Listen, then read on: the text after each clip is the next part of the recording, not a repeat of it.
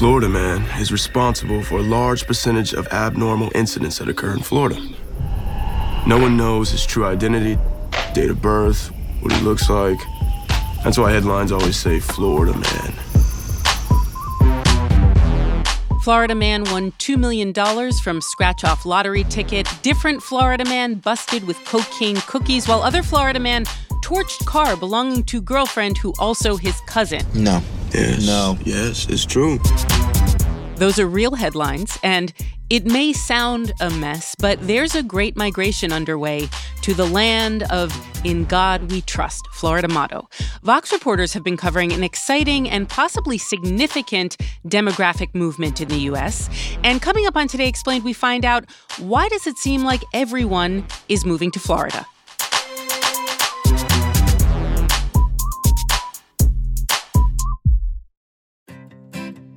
Support for this show comes from Slack. You're a growing business, and you can't afford to slow down. If anything, you could probably use a few more hours in the day. That's why the most successful growing businesses are working together in Slack.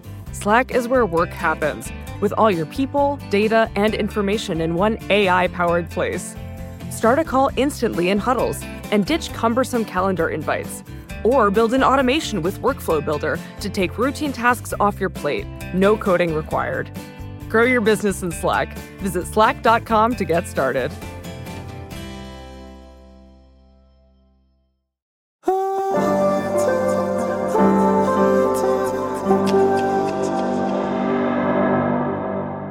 It's Today Explained. I'm Noelle King. Maren Cogan, senior correspondent at Vox. Of all the things to write about in the state of Florida, Ron DeSantis, Donald Trump, Disney World, you wrote a story that's just about Florida itself. Why is that? Because to me, Florida is fascinating. Florida is, one of the biggest states in the country, obviously one of the most populous, but I find that so often it's on the leading edge of so many different trends, whether they're economic or political, cultural, certainly climatological.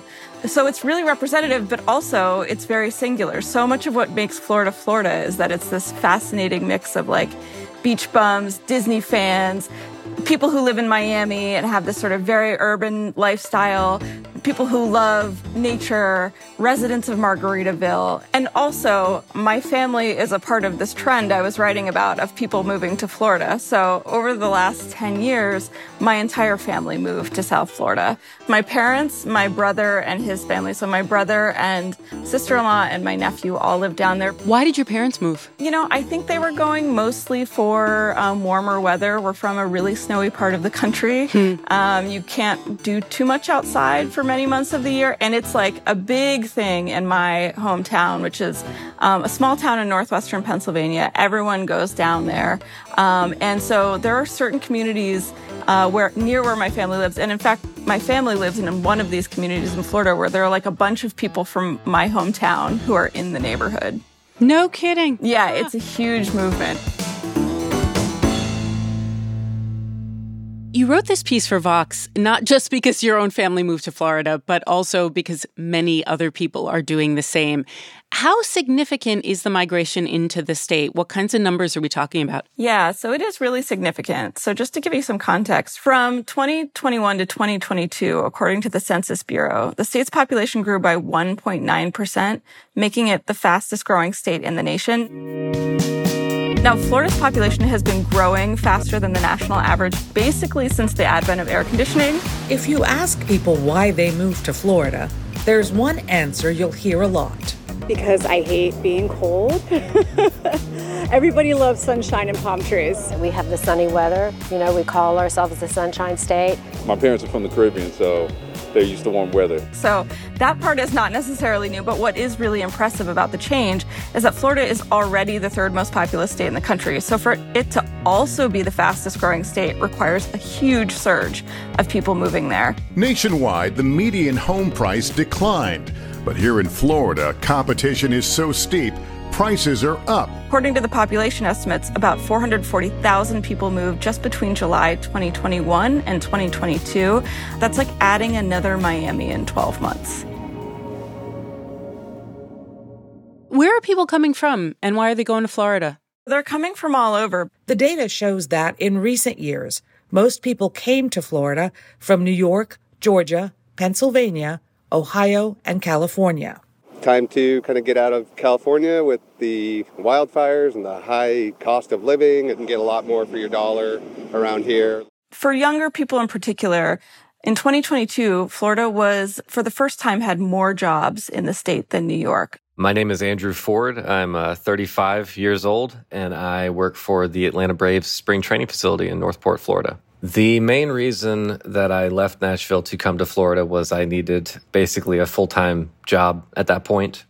So a lot of the younger people are moving for jobs or because their spouse got a job. I was cautiously optimistic about moving to Florida. I don't know that I was expecting it to be overwhelmingly amazing, but I thought maybe I'll try something different. And what I found for older people is that the pandemic sort of accelerated an existing trend of people moving to Florida. It is still a lot of older people moving, but some of them are just moving up their timelines. They always thought, oh, I'll move here after I retire. And then the pandemic happened and they thought, why wait? I might as well go now. A lot of these people experienced in the state they were living in a really hot housing market during the pandemic. And they thought, I'm just going to go for it. And they really took that opportunity to, start their Florida lifestyle early.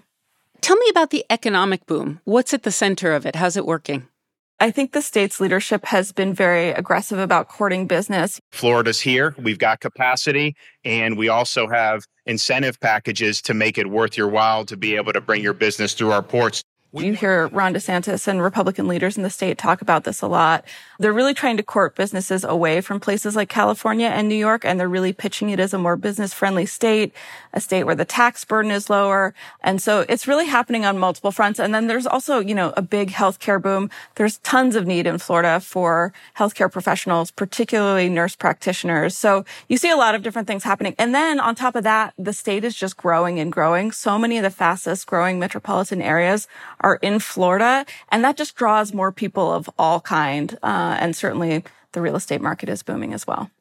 In progressive circles, you hear every time Ron DeSantis slaps Mickey Mouse or, tries to change a school textbook, you hear people say, everyone's going to move out of Florida. The governor can't keep behaving this way. But of course, Ron DeSantis' politics do appeal to some people. Do we know the political leanings of the people who are moving into Florida? We don't have a perfect measure of this, but we have a pretty good sense. There is good reason to believe that the people moving there do lean heavily Republican. I got some data from L2, which is, they keep a really good voter registration database, and they found that of 535,000 people who moved there between basically March 2020 and May 2023, about 45% of them registered as Republican. Only 22.5% registered as Democratic, and almost 30%, the remainder, registered as nonpartisan, meaning they chose neither party. So that is a huge advantage for Republicans. Now, one thing to know about this number is this is just people who were registered in the state they came from, moved to Florida, and registered again. So this is not everyone, but it does suggest that the newcomers have a strong contingent of people who are highly motivated to vote Republican.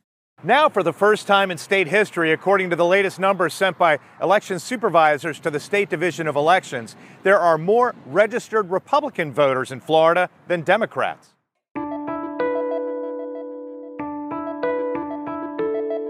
The state really kind of established itself, much like Texas, as a almost petri dish for hard right policy making. And I was just sort of wondering, what is going on with everyone down there? How do they feel about it? Do they not care? Are they just at the beach? Do they feel like, it's happening in a different realm from the Florida they know? People had sort of unexpected positions on different things. So I talked to a young woman in her 20s who was into food blogging. I'm Rebecca Pytel. I'm 27, recently turned 27 in June. I was born and raised in New Jersey my entire life, and I moved to Florida, and it's been 2 years, and now I'm in Boynton Beach currently. She's the one person I talked to who didn't have any real connection to the state. She just kind of moved there sight unseen. She was just ready for a change. She was like, well, I love it because I'm a Trump Republican, and I feel better with conservatives in charge of the state. I am a Trump girl. I worked on his campaign in 2016. I definitely didn't want to stay in New Jersey with, just the crazy policies and taxes and just all the politics there. The conservative politics of Florida was a deciding factor for me, and that's why I was looking at Texas and Florida.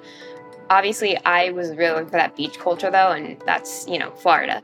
After COVID, she said, I don't want to be in a state that's not run by Republicans. I wouldn't move to California for this reason.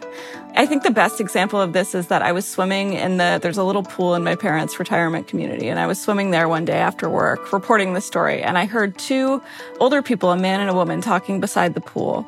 And, both very classic conservatives, clearly watched Fox News, were talking about different things liberals were doing. And the woman brought up abortion, and the man said, now see, that's one area where I disagree. A woman has to have the right to make that decision on her own with her doctor. I talked to a few gay men who were like, listen, I'm not actually that liberal, but DeSantis's war on LGBTQ people is pushing me in that direction. But that is Florida in a nutshell. You cannot predetermine someone's politics or assume anything about them because people are not necessarily committed to an ideology down there. Growth is often good, but we have covered on the show this year insurance companies refusing to insure new homes in places like California and Florida, places that are getting hit hard by climate change, places where some would argue people shouldn't be moving. Can Florida sustain this level of growth, especially as year after year it gets hit with bigger and bigger hurricanes, bigger and bigger storms, more and more capital B, capital W bad weather? Last November when Ian hit, that was scary. I remember that night, I didn't put my hurricane shutters up either. I didn't really know what to do. And I was living in my house at this point. So I'm concerned about the insurance. That is going up a lot. The insurance companies are actually leaving Florida because they're insolvent now. I know this year my property taxes went up a lot and everyone's did. Everyone is like, what? This is crazy. We've never seen this before. I think anyone who is paying attention to what is happening with the weather and with the environment are looking at some of these developments, especially in coastal areas, and are going, is this really what we want to be doing as the sea levels are rising and hurricane season appears to be getting worse? For the person, Andrew, who's the lead of my story, he had lived there for just 1 year and evacuated twice already. I don't like hurricanes, being at the mercy of Mother Nature. And I left and went up to stay at my mom's house in Georgia. I had basically 2 days where I was like, well, if all my stuff's gone, I guess that happened. I think it is going to have to be something that everyone takes much more seriously. I will say, when I spoke to the people who moved down there, all of them were aware of climate change, of course, and some of them were very concerned about it. But it didn't stop any of them from coming.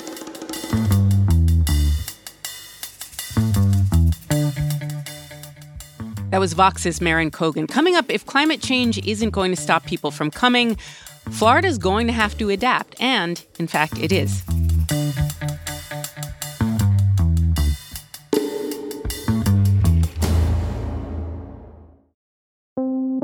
Support for Today Explained comes from Mint Mobile. Mint Mobile is so cheap that Mint Mobile knows you think there must be a catch. Mint Mobile says no, there is no catch. And for a limited time, their wireless plans are $15 a month when you purchase a 3-month plan. To get this new customer offer and a new 3-month unlimited wireless plan for just $15 a month, you can go to mintmobile.com/explained. That's mintmobile.com/explained. You could cut your wireless bill to $15 a month at mintmobile.com/explained. There's a $45 upfront payment that's required. That's equivalent to $15 a month.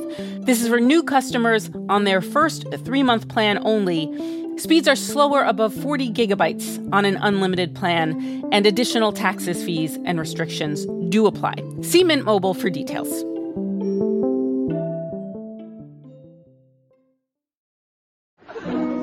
Miami is nice, so I'll say it twice. Miami is nice. Miami is nice. Miami is... Wait a minute. You put in an extra... Today Explained, I'm Noel King. While Florida has been growing, some much-discussed data from the Census Bureau last month showed that Miami-Dade County, where the city of Miami is located, is actually losing population. 80,000 residents have left in the last 2 years. Vox's Umair Irfan was recently there to report on how that city is preparing for the effects of climate change. And Umair says it does not look like Miami-Dade is shrinking. Well, it looks like a lot more development in some of the wealthier and more financially prosperous areas.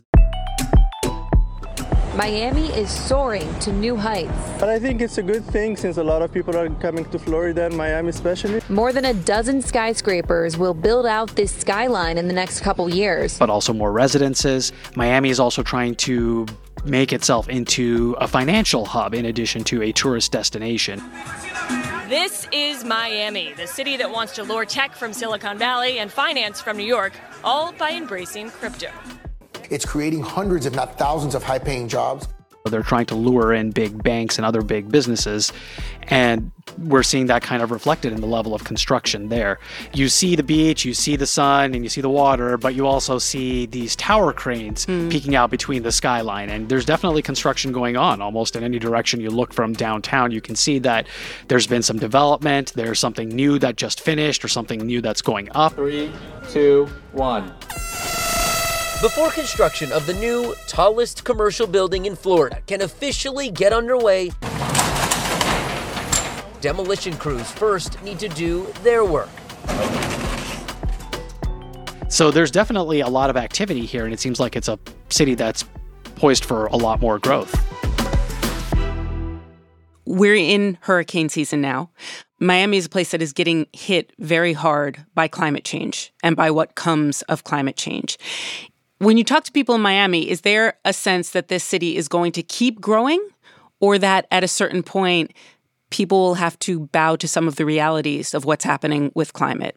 Everyone that I've talked to is pretty clear-eyed about the risks of climate change, not just extreme weather and disasters, but some of the more slower-moving things, particularly sea level rise. Miami is expected to see 10 to 17 inches of higher water levels by the middle of the century or thereabouts, and that means a few inches of sea level rise, can lead to more clear-day flooding. We're already seeing that now during king tides, but also when there are storms that do happen, a few inches add up to a few feet of storm surge and flooding when those disasters do occur. That means that the area that is going to be inundated with water is going to grow in terms of the total area, and then the depth to which they're going to be inundated is also going to increase as well. So there's sort of a moving target that they have to prepare for. You were in a position to see some of how the city builds differently in response to climate change. What are some of the specifics here? What does this look like? Miami has some of the most sophisticated measures to deal with extreme weather. One thing you notice walking around Miami, particularly in the business district or in downtown, is that you rarely enter a building right at street level. And that's because with the newer buildings, they're elevated above the ground level. Their lobbies are 5, 6, even 10 feet above the ground. And you have to either, take a ramp to go up to the main door, or you have to walk up a flight of stairs. And that's because these buildings were built and designed after these new floodplains were revised, and they're designed to basically have that ground floor above where they expect the water levels to come up.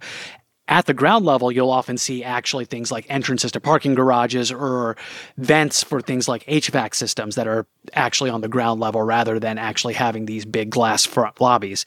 So you see these kinds of adaptation techniques kind of present just from the ground level, even though the skyline is the main thing that catches your eye. It's these subtle changes where you start seeing the adaptation starting to take place. I was in New Orleans about a decade after Hurricane Katrina, reporting on the recovery there. And it was so interesting that lots of these houses, little-ish to medium-sized houses, had just kind of been put up on blocks, raised 6 feet off the ground. And that will absolutely work as long as the water doesn't get above 6 feet. When we are talking about Miami, is there a sense that this will work until there's a great flood? Or is this being built to work no matter what?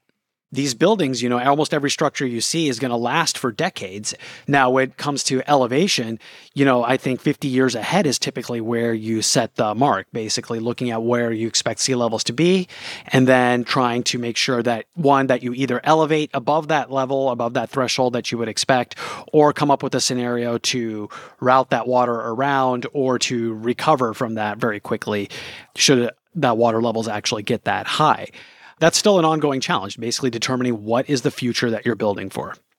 So they're planning for 50 years into the future.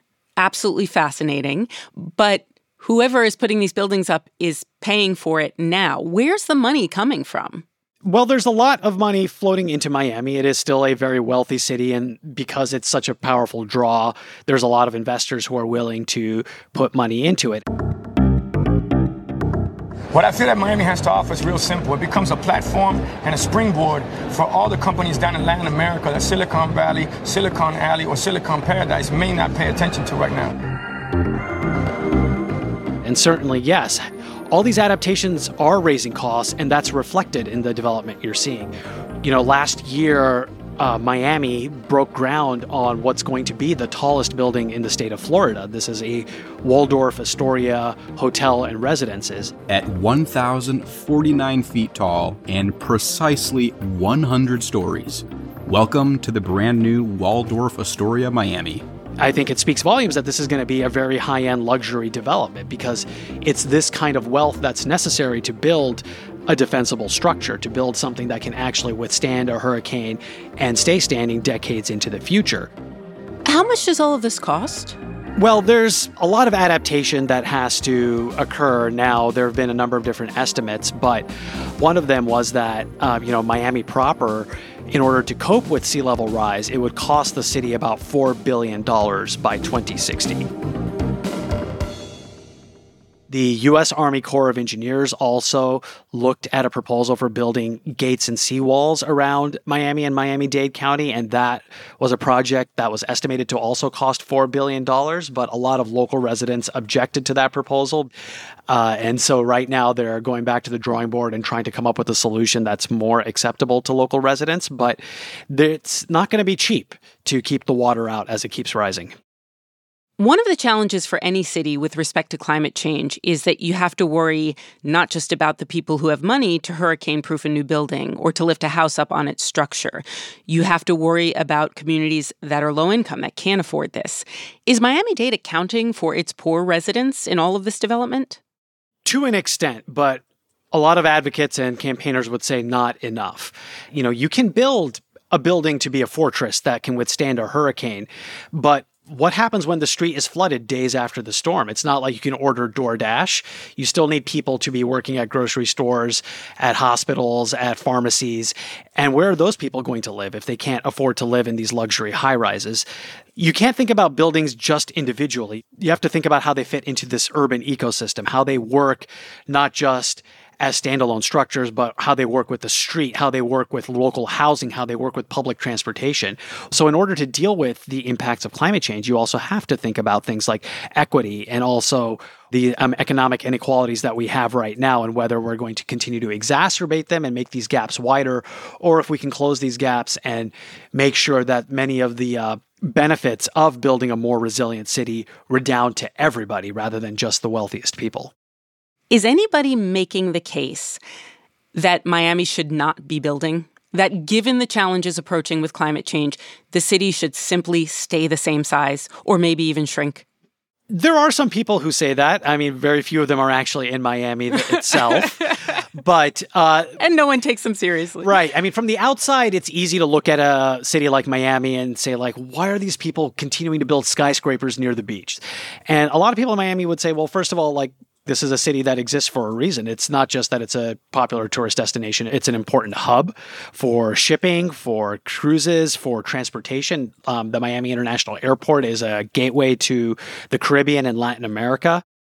And people in Miami could easily look at other parts of the country and say, like, why do people live in California when the fire risk is so high? Why do people live on the Gulf Coast in places like New Orleans when they're below sea level? At the same time, they say that, it is possible that with proper planning, with proper engineering, you can survive in a situation like this and even thrive.